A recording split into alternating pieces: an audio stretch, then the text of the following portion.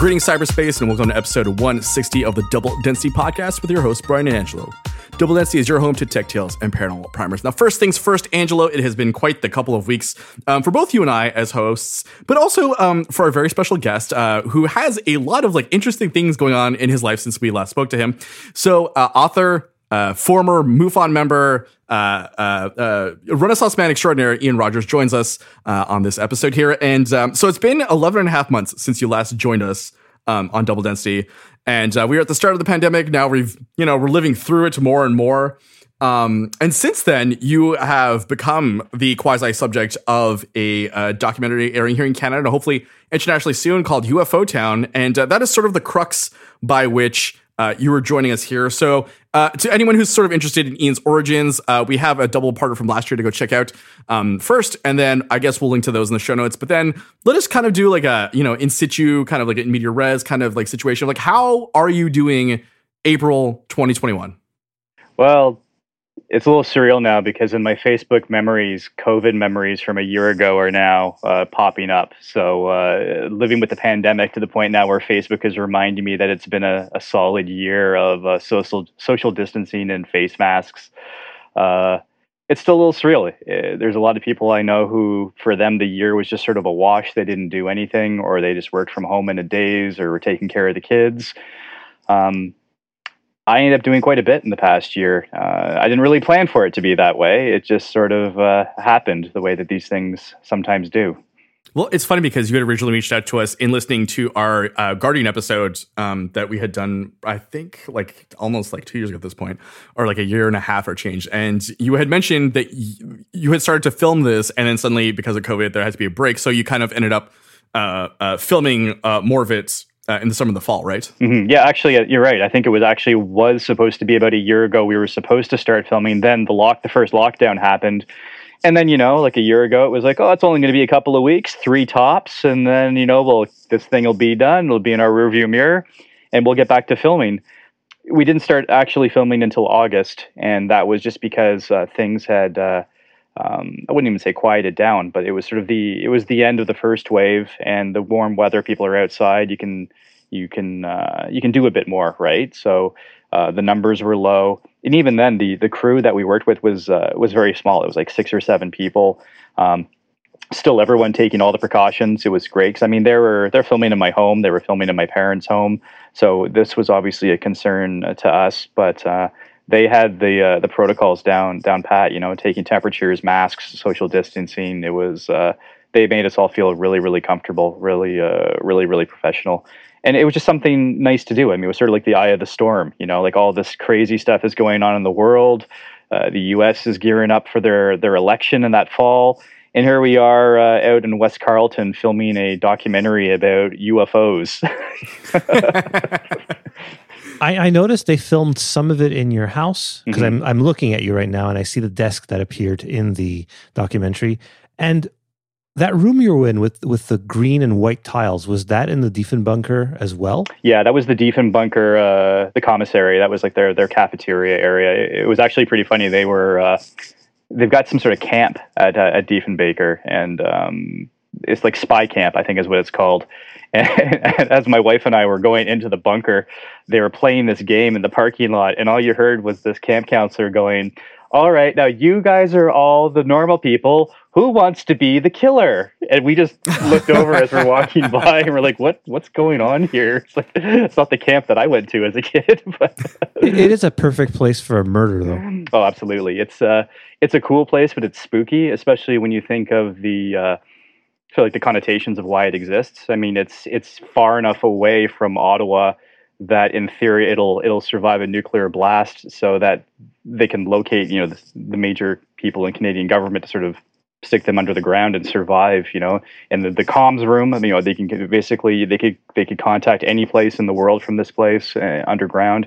It was just really cool. You definitely get a Dr. Strangelove vibe once you're down there, and it's cold, you're underground and it's not functioning. So there's just so many ways where it just really drives home the fact that you're in a nuclear bunker, many stories under the ground, and then when you think of the context that we're there for to shoot this really cool documentary, it was just perfect. It was just one of these perfect locations where it wasn't kitschy, it felt Right. It felt very appropriate, and the fact that it wasn't just UFO related or government related, it's also very Canadian. Like a lot of people know what the Diefenbunker is, so it was just really cool. I'd never been there before, and I've been up to that area all the time. My sister-in-law and her family lives up in that area, and I'd never been, so it was really cool just to visit. So very quickly, the thing I care about the most, all that B-roll of you walking around, where was that shot and when? Which part of me walking around in the woods or Exactly, because there's like some woods and then there was like some winter and some like warmer weather, so I feel like they spent a lot of time shooting you just kind of walking around. Yeah, it was kind of flattering because I mean, when you're dealing with film people, you never really know what they're telling you is the truth, or I mean, are they trying to butter you up or are they trying to tell you one thing or another? I've had all kinds of dealings with film people just in my writing career, and like I said, they're nice enough. You just sort of have to understand who you're talking to and what they're saying to you. So when they started, when we finished filming in August, they went and started finishing the rest of their filming, and then they started cutting and editing it that fall. And I think it was around December, they said that they had a cut together and they'd showed it to the CBC, and the CBC thought it was really great, and their only real notes they had back was more Ian. So I thought that was nice, and I was like, well, that's nice. But again, I don't know if actually they're just saying that because they're being nice or if they actually mean it. But they needed a few things to sort of fill in the blanks. So some footage they didn't get. Just for example, like just something really random. They did not have anyone on camera actually saying what MUFON stands for. So it was just it was just little stuff like that. It was just little, like the MUFON is mentioned a lot, but no one actually says the Mutual UFO Network nowhere on tape. So they needed to do some pickups, just a couple of reshoots.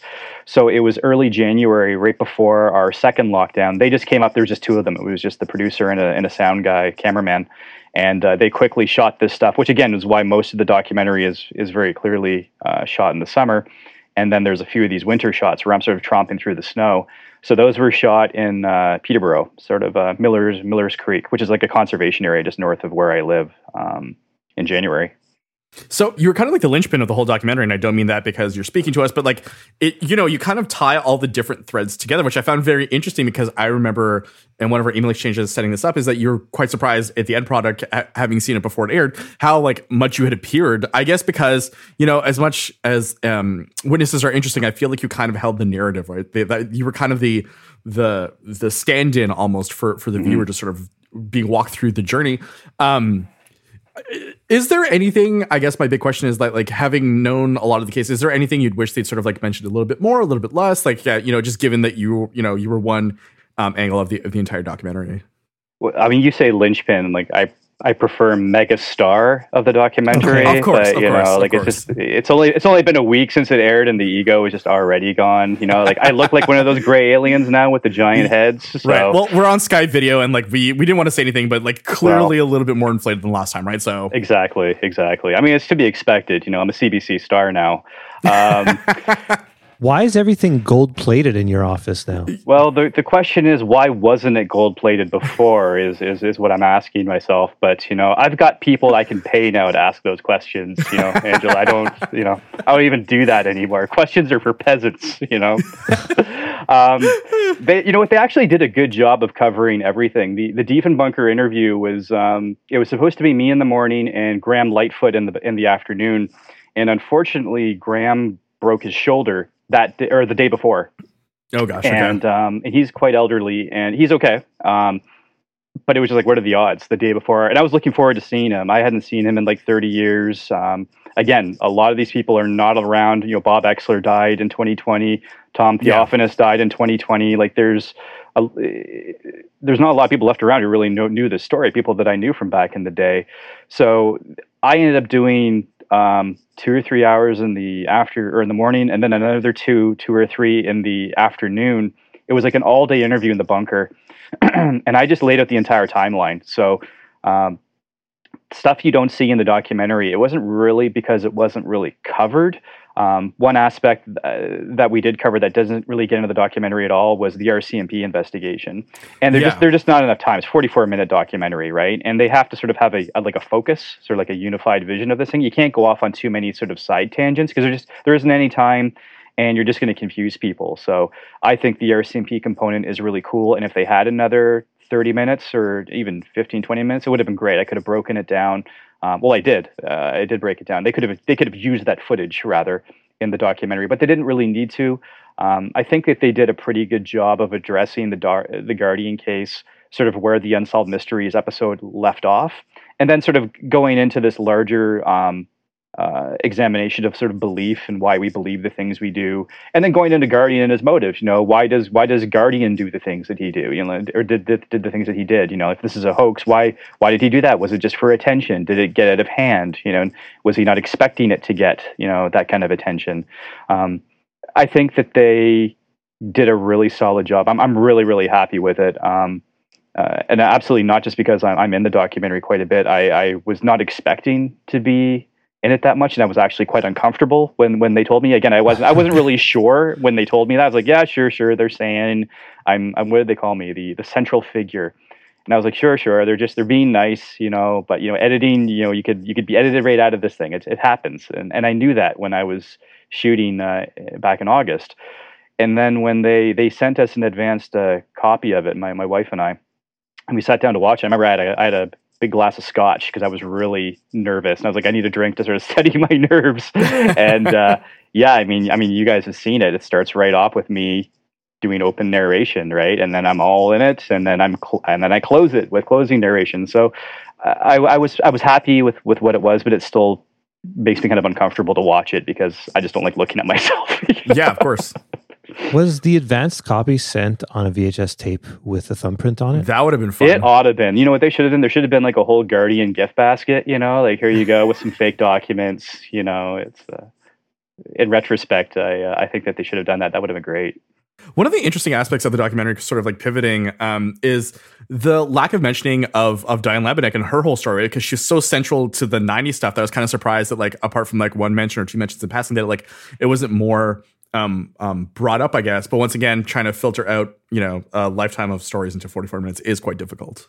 Yeah, and I think they did reach out to her, and either she just didn't get back to them, or she just said she didn't want to be involved. They tried to reach out to, I think, a couple of her kids too. I think they were actually talking to one of her kids at one point. I can't really remember. This was back early days, because her kids are adults now. But it is funny. I mean, I drove by a few of the old haunts from back in my investigation days when we were up there. So like I drove by her house. I was driving all around, you know, Corkery Road, Mannion Corners, that whole area. Matching up old photos. It was actually cool. I was taking pictures on my phone, matching up photos I had taken. Here's the road, and here's how it looks, you know, today, 30 years later. That was actually kind of cool. The Labineks, they've got like a yurt. It's like this, like a tent almost thing on their they've got a Airbnb thing for it. And so even though she didn't want to be involved, she's renting this yurt on her property, and the spin for it is, come out here, you know, it's this nice nature area. It's also the site of a very popular UFO thing from Unsolved Mysteries. So she's not shying away from it.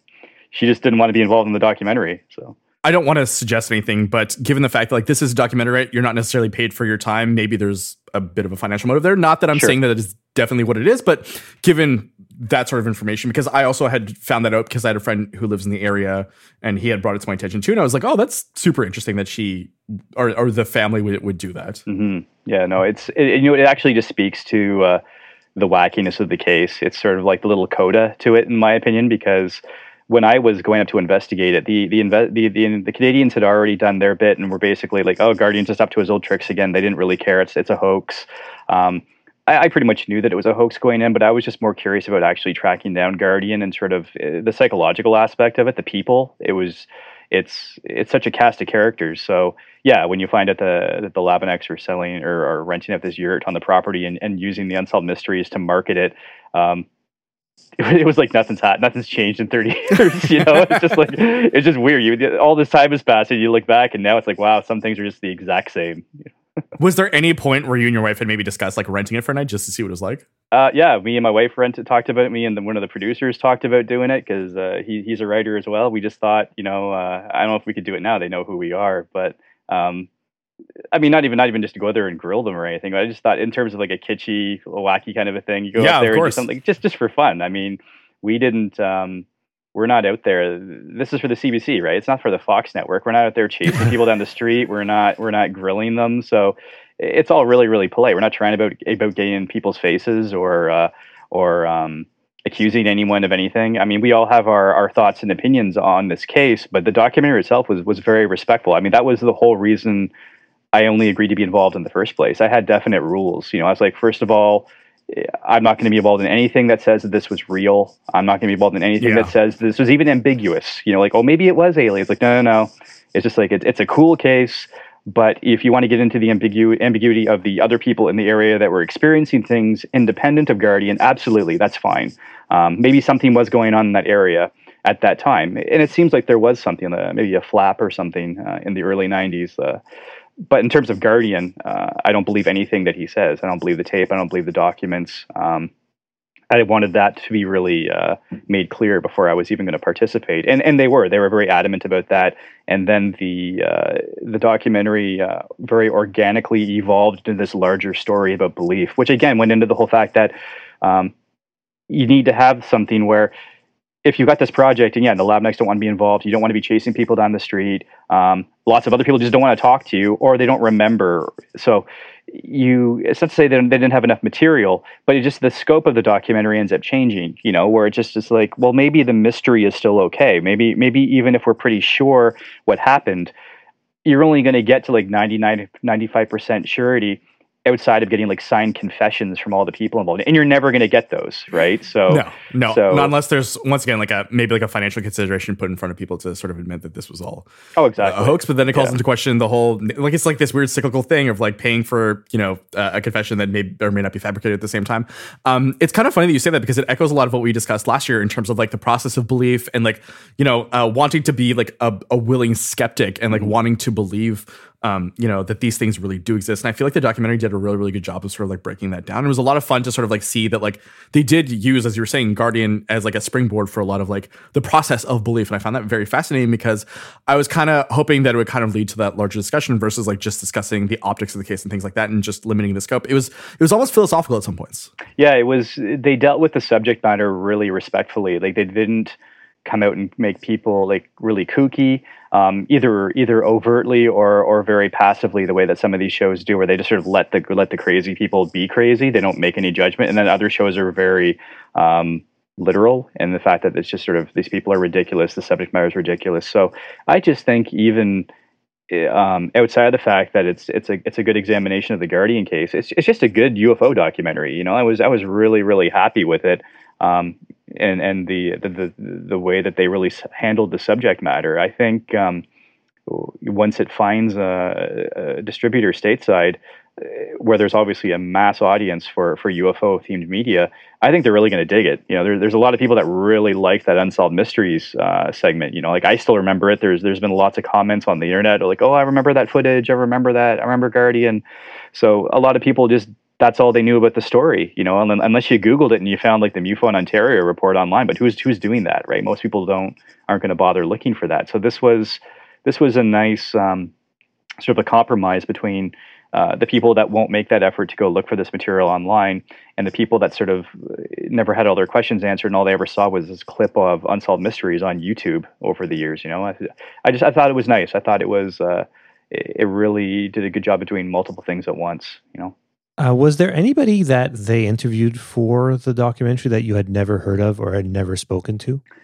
The people that had their independent sightings, the people that saw the woman who saw like the light, the two sisters that saw the light down the hallway, and the couple with the helicopter at the end of their property. I was there for all those interviews. The people they're speaking to is me, sort of behind the camera. It was supposed to sort of be me as a UFO investigator interviewing witnesses. And they just don't use my footage of it. So I knew a little bit of the stuff at the time that people were seeing other things. There's newspaper articles. I think it's like the Carp Valley Press from like 1990 or 1991 had reports of like weird entities being seen in people's backyards.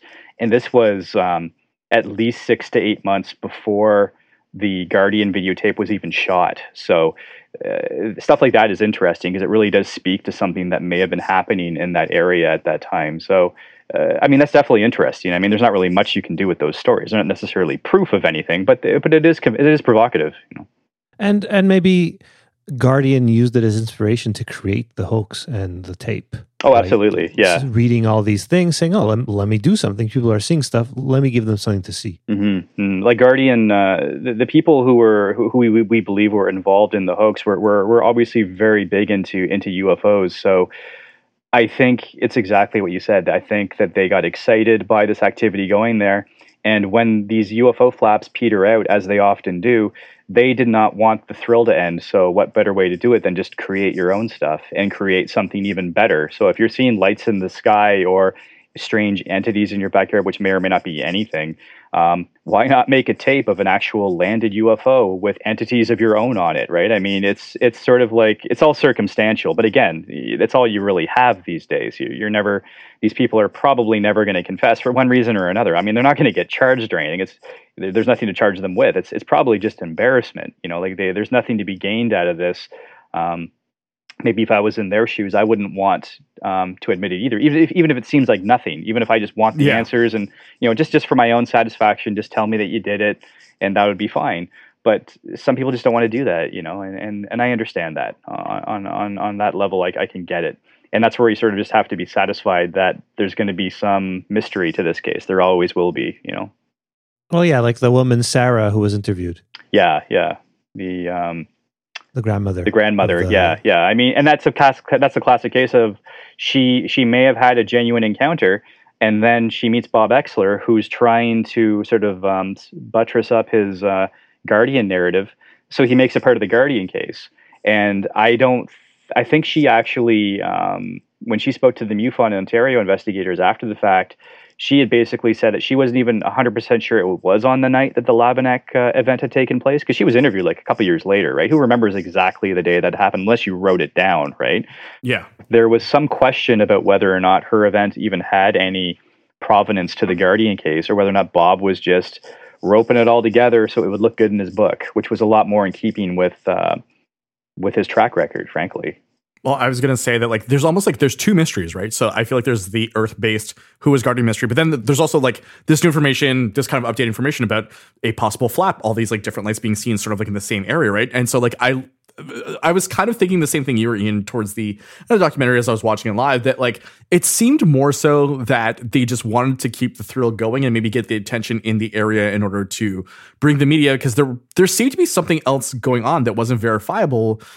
So why not just kind of kick it up to the next level or kick it up a notch? Mm-hmm. Oh, exactly. I mean, it's a small town, and maybe there's not a lot of excitement going on, especially. I mean, even now, 30 years later, the area isn't super built up. Imagine there's a yurt. Yeah, there's a yurt now. Exactly. In 30 years, there's been a yurt. That's the closest they've got to a subdivision. It's not an area that has changed an awful lot. So maybe this was just entertainment back then. It was just something fun to do, and it just got out of hand. Because frankly, Guardian sends out this material in '89. No one's interested. He ups his game in '91 and throws in a videotape in these Department of National Defense documents, and he gets a major American television show shooting in his backyard. Probably was not expecting that response. And that's probably also why we never heard anything from Guardian after that. Not a peep, I like the fact that the guy's grandmother also had some documents of her own that she basically left for him after she passed. Mm-hmm. She worked for the Canadian government. Yes, yeah. And again, that's all part of Bob's narrative, right? I mean, he tries to make it sound like she's got this sensitive government position, and on the one side, oh well, maybe that's the reason why she was abducted. Like it's just the aliens chose her because she's government, or she's got to blur her face out because the government, the Men in Black will visit her, and they'll abduct her away. It's like, no, she had a job in external affairs. She doesn't want to show her face because she doesn't want to get made fun of at her job or get fired, So it's probably she probably has a comms job that interacting with people is the entirety of your job, right? So exactly. To put that out there at the same time. Yeah. And also there's always, and I don't know, this is something like to pick your brain about, but back then a stigma, maybe less of a stigma now. I'm not quite sure about that. What do you think, Angela or Ian? I'm going to throw it to either of you to sort of figure out whether or not there's the same sort of stigma that there was in the 90s. Also, just to clarify, Carp is near Canada, which is where the Senators play, if I'm not mistaken. Mm-hmm. So there is something going on there, sort of, sometimes. Definitely, there's definitely something going on there. The only thing that has happened there in the last like 30 years in the area, southwest of Ottawa, has been that, I think. No, And I'm sure people that don't know the area are going to say, why do they pronounce Canada wrong? Oh yeah. Oh, exactly. Right. Yeah. Yeah. What would you say, Canada? Would you say that's a suburb of? Yeah, of I'd say Ottawa? all that's a suburb. Yeah. Yeah. Like Nepean, it kind of is too, right? Kind of Yeah, like a lower, everything like south of that. Part of the sprawl. This is the perfect podcast for your Ottawa area map. Exactly. Yes. We should all just voice the MapQuest. We could be like their GPS, you know. The local guides, yeah. If you want to see where the Guardian UFO landed, you know, turn left now, you know. Recalculating. Hey, Ian, it's time to put together your star map, right? Like, you know, in Hollywood, you could buy your sort of like star tour map. Like maybe it's time that you put together and sell for like what, like $30, like your map to the stars, literally. Yeah, but you know, I got Guardian on there, and then it's a heck of a jaunt to Falcon Lake, and then all I got is Shag Harbor, and that's it. You know, like I don't got why don't anything we? else, you know. So let us. Maybe I have an idea, and that maybe we target Montreal, right? Because there's that Place Bonaventure one from 1990. Oh yeah, you're right. Yeah. And then in the next segment, we're going to talk about something a little more recent. But I'm just kind of curious. Coming back to the question, is there as much of a stigma now as there was back then in terms of like claiming to have been abducted or part of an experience, or have seen something? I don't think you really hear as much about it anymore. I was just talking to someone the other day about how there haven't really been any real massive UFO cases in the last while, and how you don't really even hear about alien abduction, certainly not as much as you heard about it in the 80s and 90s. Whether or not people just don't believe it anymore, or whether or not, I think in terms of UFO sightings and videos and photographs, when you've got the technology on your phone to fake these things so easily, like how do you have any photograph or video now that's going to prove anything? Like someone shows me a video now and it looks really cool. I'm not convinced it's aliens. I just say, hey, it looks cool. It could be easily faked, but maybe it's not. But like, what am I supposed to do with that? I mean, in this day and age, you can't do anything with that. It's neat. That's all I say. Hey, that's kind of cool. What do you want me to do with it? It's like alien abduction too. It's just the minute people have cameras on their phones and you could be recording this stuff, you don't hear about it anymore. I'm sure it's still there. I'm sure people are still claiming it, but it's sort of like the 90s was like the second renaissance of ufology. You had X-Files, you had Independence Day, Fire in the Sky, the 50th anniversary of the Roswell event, alien autopsy tape. It was just UFOs were more in the pop culture than they had been since flying saucers were first coined back in the 40s, which I sort of think of as the first renaissance of ufology.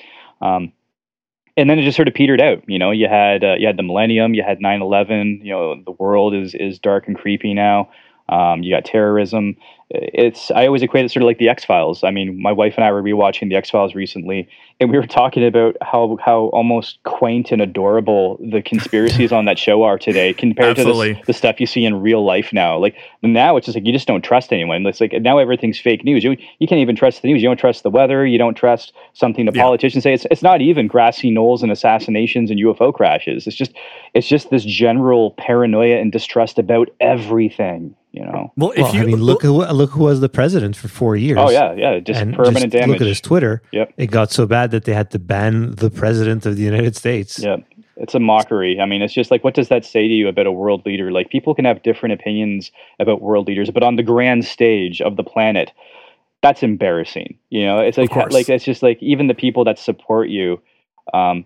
That's got to be humiliating. It's like, how bad is your guy? Like, no one else is banning anyone else, in other countries where they're doing sometimes worse things or maybe not as bad things, but they banned your guy from social media. Well, and now they're having to retaliate against other leaders. I sent it to Brian, but there was a clip of everybody's favorite Tucker Carlson talking about Trudeau and how Canada has internment camps for people that come back from vacation.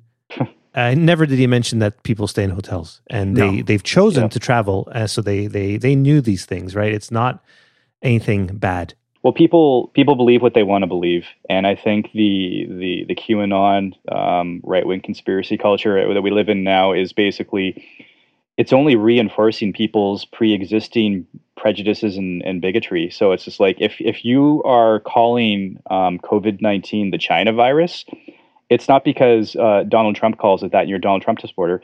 You probably had an issue with China in the first place, even before Donald Trump came along. It's just like it's amplifying pre-existing things that people feel about immigrants or China or whatever, right? I mean, when I see these things, your thoughts and feelings, they're not created in a vacuum. You grow up with these things. They're developed. Usually, it comes from your parents because they're usually your role models. That's usually where it comes from, 9 times out of 10, and then it just sort of goes on from there. But the conspiracy stuff these days, it's like I was saying, compared to the X-Files.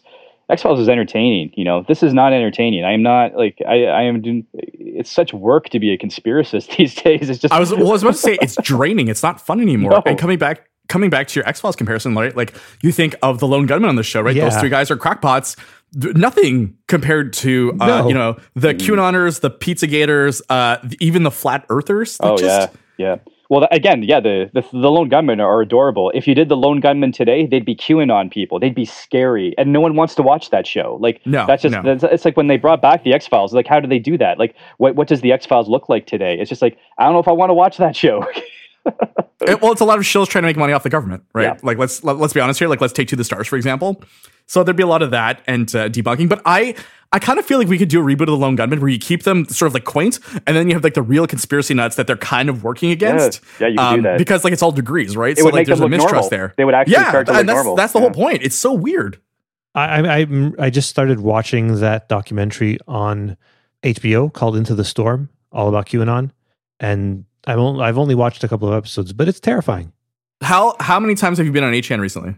0 times. 0. I don't want to believe that. I feel like you want to log on. It's blocked at my house. Remember, we talked about this. I have right. Router. Brian says I net nanny myself because it's true. I blocked a lot of traffic directly on my router because of the service I have, and it prevents people in my house from going and seeing bad things. No, it's like 8chan. So, Ian, about a year ago, you were sort of getting involved in this, and now you've been in a documentary. You have sort of like reignited your love, your passion, your interest in UFOs. Like, where do you go from here? Like, do you continue? Do you want to reinvestigate? Do you want to like start things up, or is it more of like you've had your time and kind of like Angela and I, you're more of a spectator than anything else? Yeah, I mean, I'm not an investigator anymore. I've always sort of kept a toe in with ufology, just sort of to keep abreast of what everyone's doing. The more popular cases, I guess the last one, which again turned out to be nothing, was the infamous Roswell slides, right? Which turned out to be like a mummified boy or something. I can't remember what it was exactly, but it wasn't aliens. Well, it was the Atacama skeleton that ended up being with To the Stars and then like shipped back to South America for like proper respectful burial, right? So that kind of puts a cap on things there. Puts a cap on things. So I mean, stuff like that. I mean, I sort of I keep my ear to the ground in that respect. But again, I think it's just because like Guardian happened, and again, I guess in retrospect, I kind of like the fact that I sort of had the whole story and I was able to participate in that sort of a almost like a bard, like where they know the entire story. So I was kind of like Guardian's bard. So I got to tell the whole story. I was there from the beginning to the end. I like that aspect of it. But for me, it was like I never had a case as big as that. I never had one as big after that. Like Guardian was my big case, and after that, everything's downhill. Nothing was nearly as interesting. So that's the way it's been for 30 years. I was sort of disenfranchised after working with someone like Bob Exler, and the Guardian case itself was just so exciting that everything else was just sort of boring by comparison. So I got out of it, and even though I've always still been interested in the subject matter, never really had the interest in being an investigator. If something like that came up again nearby, I probably would look into it, because when I was back up there, and I told you, like when I was sort of scoping the sites on, when I wasn't filming, I was sort of driving around with my wife and saying, hey, this is where the car got stuck. Hey, this is where this is where so-and-so lived. I did sort of feel it, like, oh wow, I kind of want to go back into it. And it's like, and of course now when you're a bit older and you like to think at least a little bit wiser, I think that I would therefore be better at it. So there is a bit that sort of makes you want to break out the trench coat again, and get back into it. It's fun, I mean, it really is kind of like being in a movie. I've said that so many times. It sounds like the cliche that it is, but it was such a cool moment in time for someone like me, where I've had this influence from my parents. My mom interested in aliens and horror movies, and my dad is the federal agent with the RCMP. I was just like the right guy at the right time to investigate this. So I don't think it'll ever come along again, but it would be great if it did, and yeah, I would jump right in. If there was something else happening in this area or somewhere else, like within driving distance, I don't need to borrow my mom's car this time. I borrow my wife's car.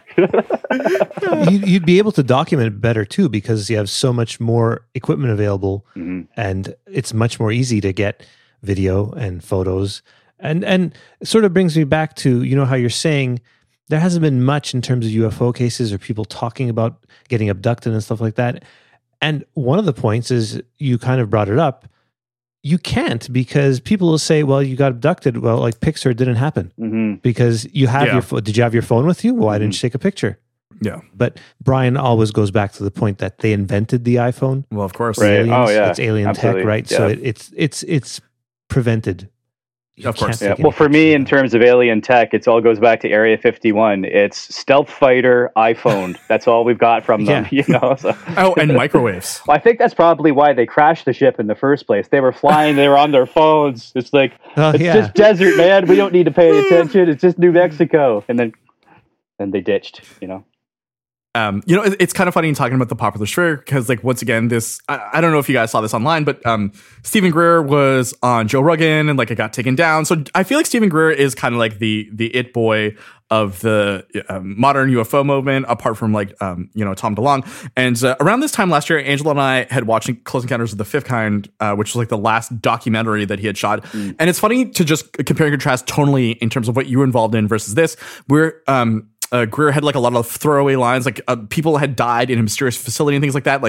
And it was fun to watch a documentary that felt responsible to the subject matter compared to wild accusations. And like you were saying, a lot of the stuff out there now is very sensationalized because we live in clickbait culture, and you need to sort of as Angela was saying, Pixar didn't happen, or some kind of a narrative that works for you, as well as to sort of move the needle online. Yeah, and I saw the Greer thing too, and the thing is that when you look at Greer's career from the beginning, he's almost become kind of a parody of himself now. It's just, how do you take this? He's clickbait. He's ufology clickbait now, and it's just he's up there now for me with the guy who's I'm not saying it's aliens, but it's aliens. It's just, for me, it's how, unless you're going to present any actual evidence, what do you want me to say? It's just, I'll be polite and say, hey, that's a cool story, maybe it's real. It's just I don't.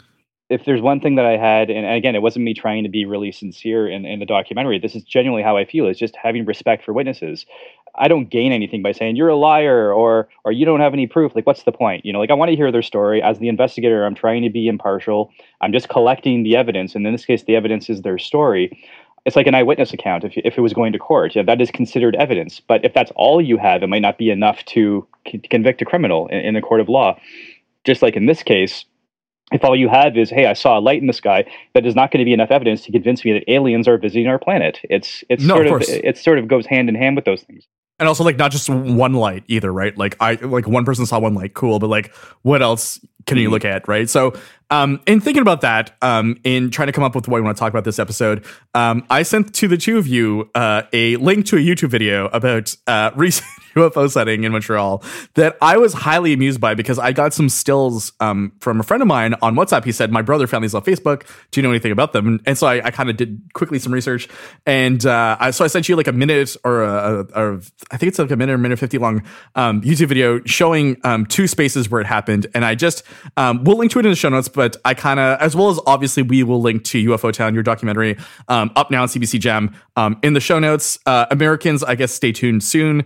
Hopefully something comes out. But I want to get your initial impressions of this video. You don't live here, so you don't realize this, but the video was purported to have been taken the day before, right, Brian? Yeah, so March 29th, 2021. Okay. But you clearly see in the video there's snow everywhere. There was no snow here anymore. It was gone. It had been raining so much. It had been warm. So there's no snow in any fields here. So you see an open field with snow. So obviously, wasn't the date already. They get the date wrong. If they're making up the date, then what else are they making up? And also, to me, it looks like a video shot where, if it is real, if that's really what you're seeing, it looks like spotlights on clouds. Yeah, that's what I was thinking. I saw there was someone it looks like, I thought it was like a drone at first, but it was actually a reflection of a car's instrument panel that was reflected on the sky. And that's not what this one is, but that was what sort of, it feels like it's a reflection off of something, like some sort of a light source that maybe it's not actually up there, if you know what I mean. It's not as distant as you think it is. It's hard to say, right? I mean, it's so hard. I mean, I'm not a video analyst rather. So it's hard for me to say. It's just purely going on visually and comparing it to other things that I've seen visually. But it did not strike me as a craft with heft, like solidity to it, My sister lives actually like a 5-minute drive from the airport in the suburb that it's located in. And I gave her a call and she said nothing's going on. And also you can call the media line with the police and find out if anything had happened, right? So what I had done is I looked at the SPVM number, dialed it, and no, they had no idea what this was about. So I was like, okay, thanks. So, there's just a lot of like questioning, right? And so my only theory is that either it is lights in the sky locally or it can be faked, but it took so long to fake or create that the snow had melted in the interim, right? So right. That's kind of what I was thinking, is that like, they may have shot this and a couple of weeks later they ended up doing this. And it's funny because in the YouTube comments, someone said, hey, I work at the Trudeau airport and we obviously didn't see anything or else everyone would be talking about it. So, the smell test kind of like failed it very, very quickly. And it was kind of funny to see this sort of like pop up organically. And then of course, as soon as I tweeted it out, there were some people insisting it was real from like around the world, which I thought was kind of interesting in that like, Angela and I are local to the place. You're Canadian. You kind of have a sense of like what's going on. And also like you have a set of eyes who can like watch things. So to me, the desire to like believe or buy in is like a very low threshold with these people. And unfortunately, like my big thing, and I think the thing that could change society a lot, is just better funded media literacy across the board for everyone in terms of like being able to sniff out what you want to believe in, what kind of like evidence you're looking for, or like what do you need to know to come to a conclusion about something. Yeah, I mean, belief is a powerful thing. I mean, there's a reason why, ufology goes hand in hand with religion, right? I mean, when people have this experience, they saw a UFO, if they believe in aliens, or they already believe that UFOs are visiting this planet, and that they're actually vehicles of extraterrestrials, there's nothing you can say that's going to change their mind. The same way that with a religious belief, it's powerful. You can't change someone what they believe just based on logic or facts or things. It's the power of belief. I mean, and it's something that it's a total double-edged sword. When it's really great, it can be a powerful thing. It can motivate hope. I acknowledge that, even though I'm not a religious person myself, I don't mock religious people, because I know that for a lot of them, it's community. It's a very wellspring of their being. It's what motivates them. It's like, and that's fine if it comes from a good place that does good things for you. That's great. But the other side of it is that people use it as this cudgel to hurt other people, or to justify their bigotry or their hatred or their racism. It's like, well, it's in the Bible. God's telling me to do this. So and again, you still can't change their minds because it's belief. Belief is so powerful, whereas facts, I wouldn't say they're unassailable, because sometimes facts do change as we learn more about science. But they're a lot more open, I guess. Whereas a belief is like, no, I saw that ghost, or I saw Bigfoot, and there's nothing you can say. I know what I saw, and you can't change what I'm going to say. So like, okay, what can you do with somebody like that, right? Well, I think facts need to, like, you can contextualize facts in any which way you want, right? Which makes them way more dangerous, and that like it frames a narrative or whatever too. So it's kind of like a no-win almost. Well, look at Bigfoot. Bigfoot's a perfect example. It's like the best footage supposedly the best footage we have is the Patterson footage, and it's like 70 years old. I mean, you're telling me like 50 or maybe it's 70, 60, 67. So I think it's around the right? 60, yeah. Yeah. So I mean, but that's the best we've had. And it's like, how come they haven't found a dead one? Oh well, they bury their dead. They bury their own, yeah. Or when was the last time you saw a dead deer or a dead bear? It's like nature uses up these things. Like I've seen dead deer, dead deer, those two. But this idea that, like, again, like if you want to contextualize the facts to suit your own narrative, then yeah, there's Bigfoots everywhere, and we just haven't recorded them because because you believe nobody has a camera with them, Ian. Nobody has a camera. No one, never. I'm gonna beat that drum forever because it drives me crazy. Now that there are cameras on phones, like I said, I think you see a drop off, and certainly we've never had a Roswell or anything as big as that since the 90s, and even Roswell. I mean, the Roswell is always held up as the pantheon of UFO cases, and there's not a shred of evidence. There's no physical evidence, and when it happened, it was a big deal for like a day or two, and even the ufologists didn't pick it up again for 20 years. No one picked it up again until Stanton Friedman and Moore wrote their books in the 70s. No one was talking about it for 20 years. It wasn't news. It wasn't a big UFO story until they made it a story with that book. And by then, I think Jesse Marcel Jr. was still alive, but I think Mac Brazel was dead. Like there was very few direct witnesses. It was all my dad told me about this. My grandfather told me about this. Like, and that was the closest they had to evidence. Yeah. It was just there was nothing. There was no debris. There was no crash site where it was clear that something had happened there. But that's held up on the pedestal as the best UFO case that's out there. Look at Russia, right? Everybody has a dash cam, right? And when that meteor hit, when it was like 10 years ago, right? Such a fleeting thing, so quickly in the sky, but so many images captured because everybody has those dash cams. It just bothers me that nothing gets picked up. Nothing. No, it's. I think that it's not a coincidence that the prevalence of cameras on phones, and then suddenly, alien abduction, Bigfoot. Anything that was captured on camera, like lake monsters. I mean, you still see the videos. They don't get me wrong. They still pop up, but nothing that couldn't either be easily faked, and sometimes they do look like really bad fakes. And again, like I still watch them. I think they're great. There was that one where I always really liked it. It looks like there's some sort of a lake monster in the Thames. It's sort of like this guy's. It's creepy. It's because the person's just sort of panning away. It feels more real because they're not focused on it. It's sort of in the corner as they're turning it. And as I understand, that was proven to be a fake after some time. But again, it's like the Guardian tape. These things are kind of spooky when you see them. There's a part of your brain that says, "I knew it. They're real." Even though we're skeptics. I think we're all pretty skeptical about this stuff. All the present company here, but there's a part of us that's got the Mulder. We want to believe. It's a cool thing. Let's face it. Like life it's not boring, but it can be kind of mundane. You go to your job. You eat, you drink, you go to sleep.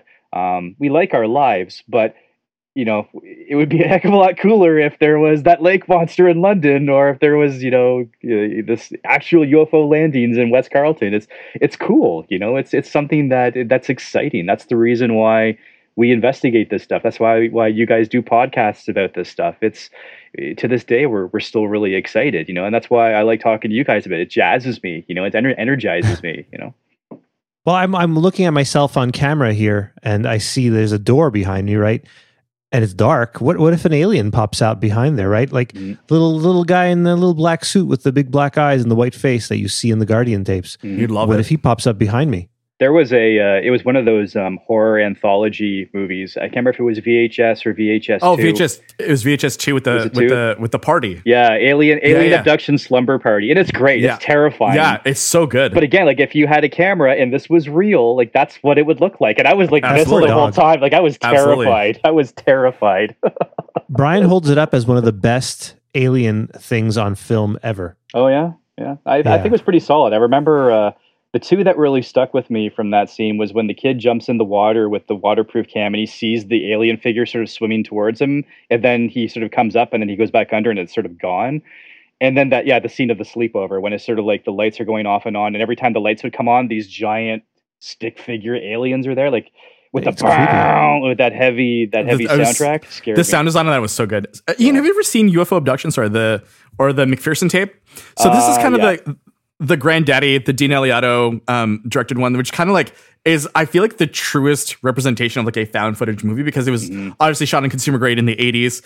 Very interesting. And then once again, it's that thing of like super mundane and then suddenly like descends into something else. And I feel like it's super effective. And I feel like the VHS segment definitely borrowed from that a lot. And I really enjoy that. But it's funny just thinking back to the 90s, right? Like the alien autopsy footage. I so wanted to believe that as, as a 17-year-old when I first downloaded it off the internet, or 18-year-old. And I just, I was streaming it and like I so much wanted to believe that this was actually real, because you don't see any of the stage production stuff. It's literally just a grainy black and white piece of film that you're just watching and trying to decipher for yourself. And then, you get that rush, that super exciting rush. And then suddenly you start to ask the questions that don't have any good answers to them. Yeah. And again, it's like the Guardian tape. I mean, at first glance, it's very provocative. And I remember I was the same way. I remember downloading and watching it, and the alien autopsy tape.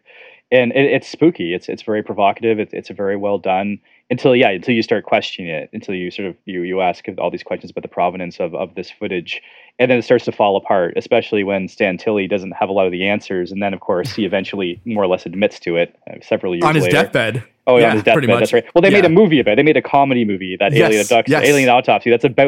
That's about it, right? But yeah, at the time when they were analyzing it, like, oh, the phone cord, it matches. They had that phone cord in 1947, and the clock, and they were doing all their analysis of everything that you could see in the room. Like, I was there on the Usenets doing the same thing back in the day, checking it all out. Right? It was awesome. Or people who ended up with bits of the actual film being shot and like figuring out the Kodak codes, and it could only be like from the 30s, 60s, or 80s or whatever. Like that was some fun, interesting kind of stuff. Like it was, once again, like, and we've talked about this, I think it was one of the first episodes we ever did, but like once again, like a nicely done fake, but a fake nonetheless. Yeah. So, and I feel like it's strangely enough is the kind of erosion that people have in the trust of institutions, because they don't necessarily ask these questions. Like a Fox special airing this, sensationalizing it, right, kind of like leads to low respect of not just talking about ufology, but just facts in general, I think. And, it's kind of continued in like, we are the kids of a generation, grew up on the X-Files. So I feel like unless, you kind of go either way, right? So either you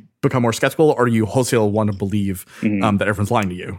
Well, they don't want the facts on a program, like, because it's not aired regardless of. I remember Jonathan Frakes was the one that was hosting the Alien Autopsy special on Fox, and again, the fact that you get a character or an actor whose claim to fame is that he's the star of a fictional science fiction show, it should sort of show you. And I like Jonathan Frakes, but it sort of goes to the fact that they weren't really cared about the facts. It was entertainment, right? They spent money to license this footage. They need to get their money back, and that's what it was, right? Because they're not asking any of the serious questions that we were asking when the footage first came out. It's created this audience today where, like you said, they don't. It's not even that they don't question. They don't even want to question. They've already decided. They've already, based on their feelings on aliens, big business, government. They've decided before they've even had their first cup of coffee in the morning. They're there on CNN or Fox News or wherever it is they're getting their information from. That's already feeding what they already believe. It's a strange world, man. Like, this is what I mean. Like I don't know what Mulder and Scully would make of this world today. Also, I think that like just the concept of information overload means that there's so much in your brain at all times that you don't want to spend the time deciphering things because you are missing out. You get like FOMO of other things that you may be missing out on continually, right? So trying to concentrate on certain things or certain stories, or especially when it comes to anything paranormal, right? It requires brain power that not everyone wants to invest themselves in. Absolutely. It's I love information. I love trivia. I love factoids.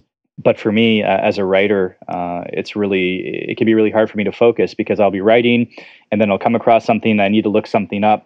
And the minute that I look it up, you go down that rabbit hole and I start searching for everything. And then it's like you're only 3 clicks away to watching, videos of cats fighting with lightsabers, and it's like, I don't even remember how I got here. It's just like, you've had a blackout. You wake up and I'm watching lightsaber wielding cats. But I love information, and I like the cat videos too. It's just everything. It's almost too much. And this is for someone like me who I love that stuff. The fact that I can't even get the story that I'm working on done shows me that it is too much. It's hard to limit that because it's so available now, right? It's on our phones. It's floating anywhere all around you us. want. Yeah. And then you end up in a rabbit hole believing that the Earth is flat. Oh, that's what I mean when I'm talking about how the conspiracies have just gotten so ridiculous now, where it's just I don't even have the energy. It's like you see these people, they're either trolling the flat earthers or they've got this thing where they, their facts, how they prove. They'll share that old Carl Sagan video about how he shows that the Earth is round with shadows and stuff. It's a really cool video, but I'm thinking, why waste your time?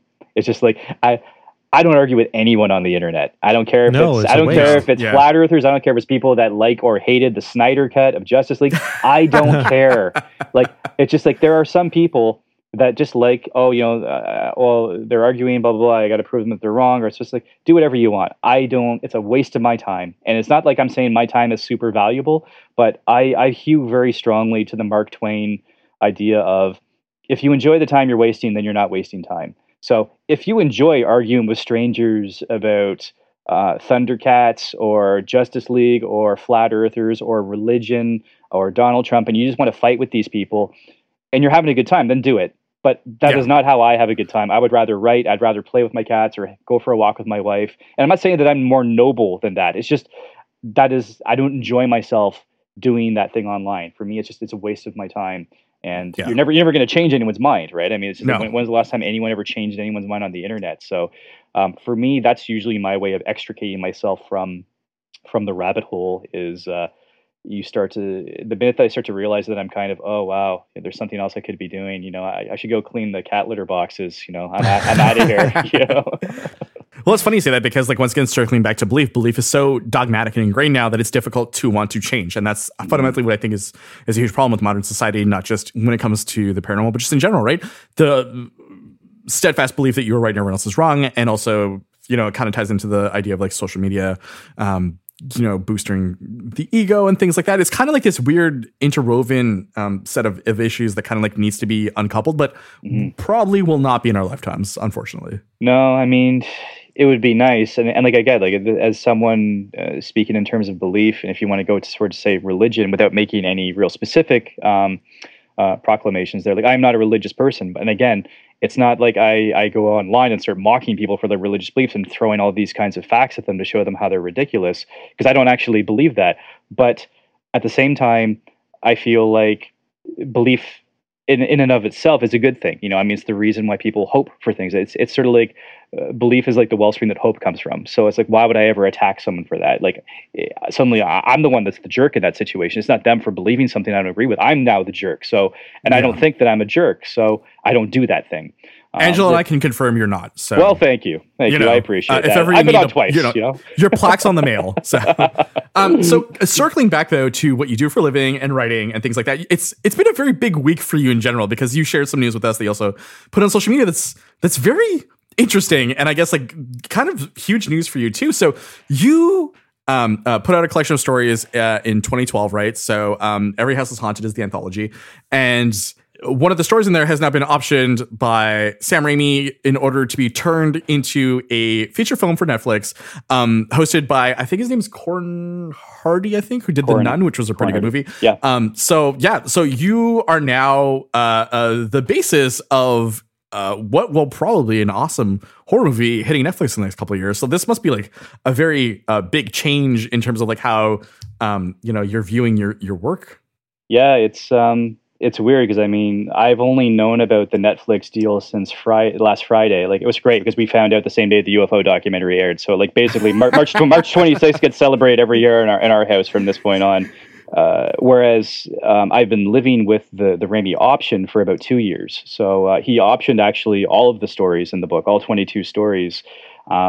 And the first one that he's doing is, The House on Ashley Avenue.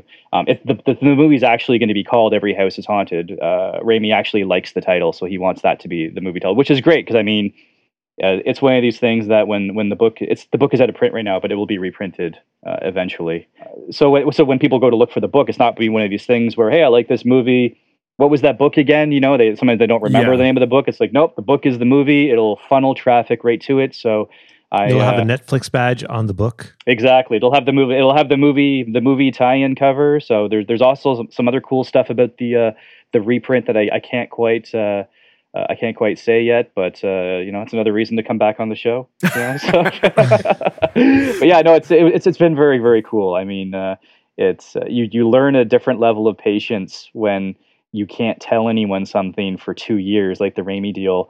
And then when the Netflix stuff comes out, it's like, well, you only have to wait a week for that. And it's like, well, that's good because this is hard to contain. So it was. Well, yeah, of course. It was. At least it didn't come out on April Fool's. Oh, and I said that. I posted on Twitter. We were I was very worried about that. Yeah, I wasn't even thinking of it.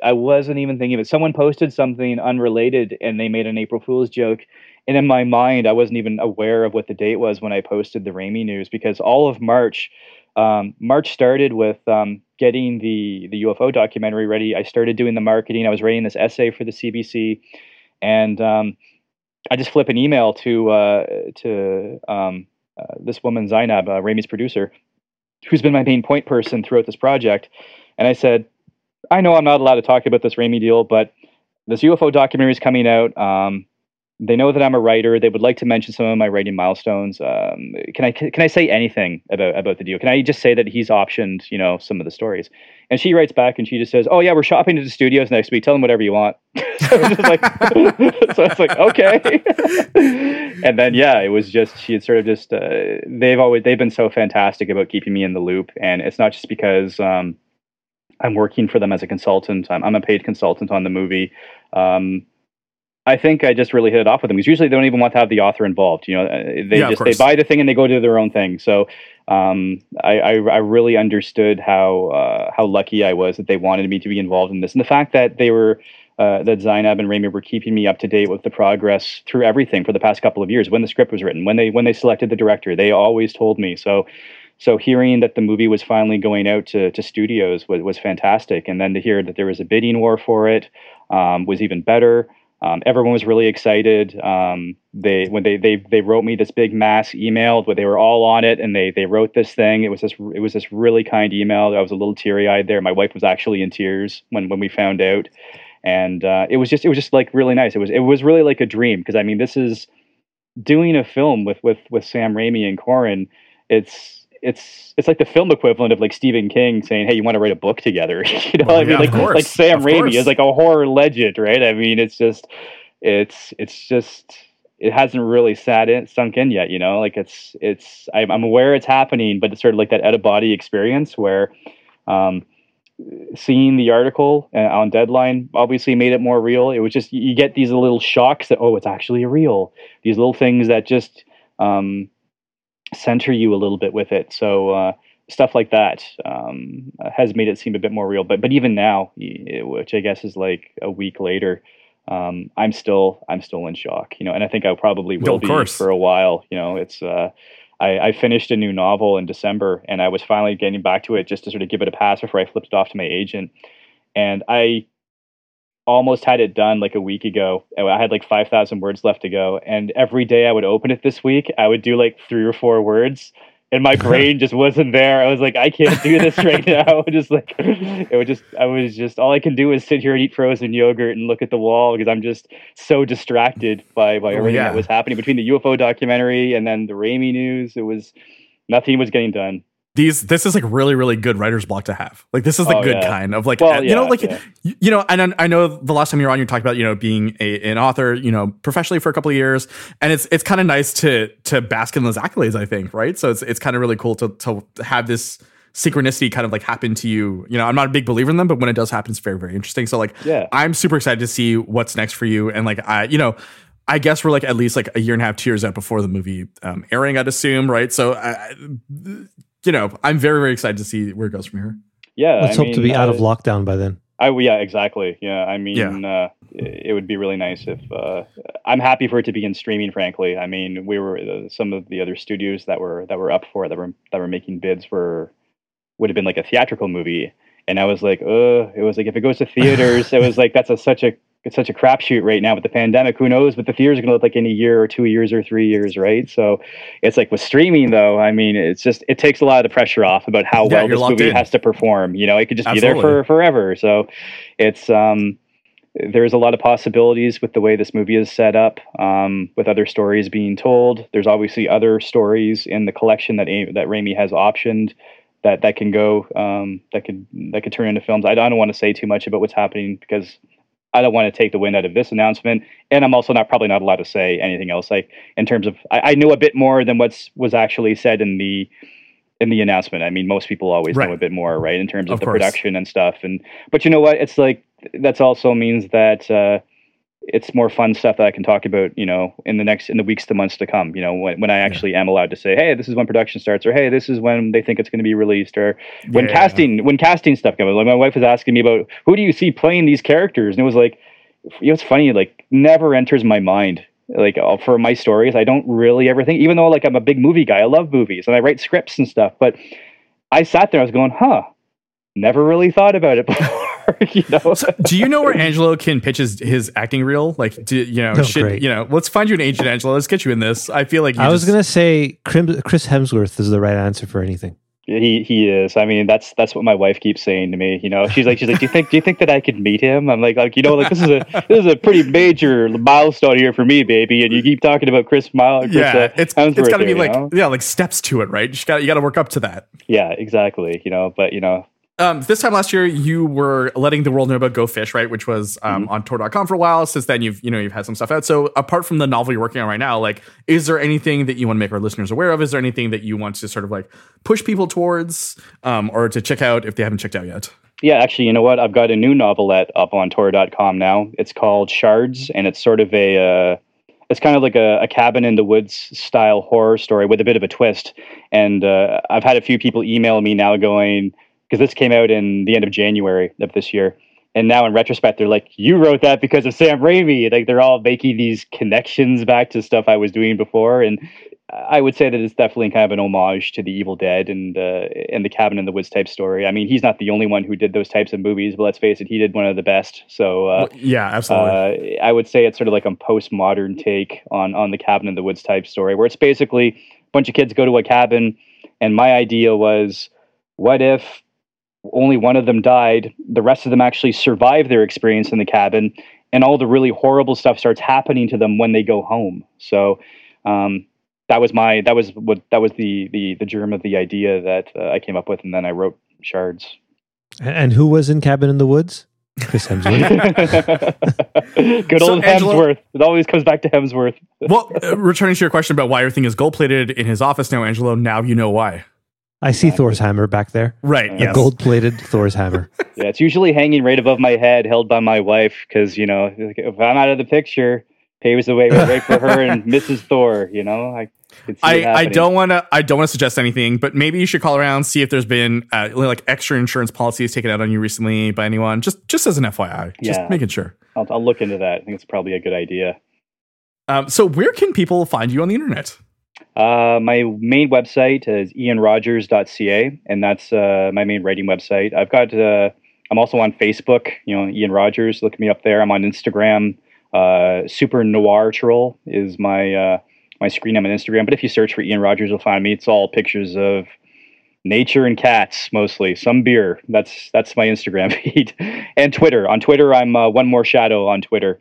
And yeah, you know, swing by. Like I said, you're gonna get a lot of pictures of trees and cats. That's basically. I keep it pretty light on social media. Nothing too heavy.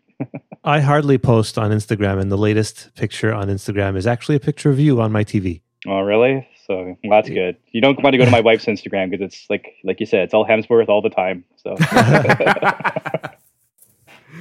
Well, Ian, it's been a pleasure, and I'm beginning to percolate an idea in my mind of like having you back to sort of like talk about different cases that hold some significant historical interests. You know, because it's fun to talk to you. Let's be honest here. Like I always love having you on. Angelo, I think, does too, though he's very like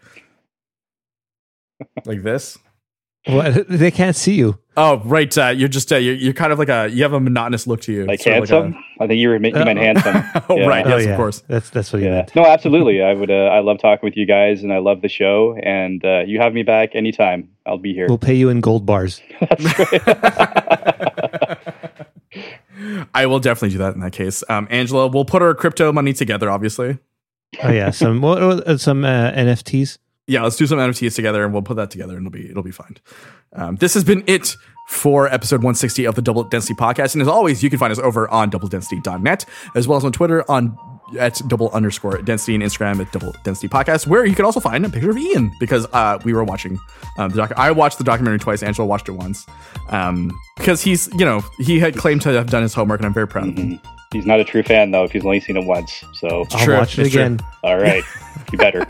All right, everyone. See you around. Bye.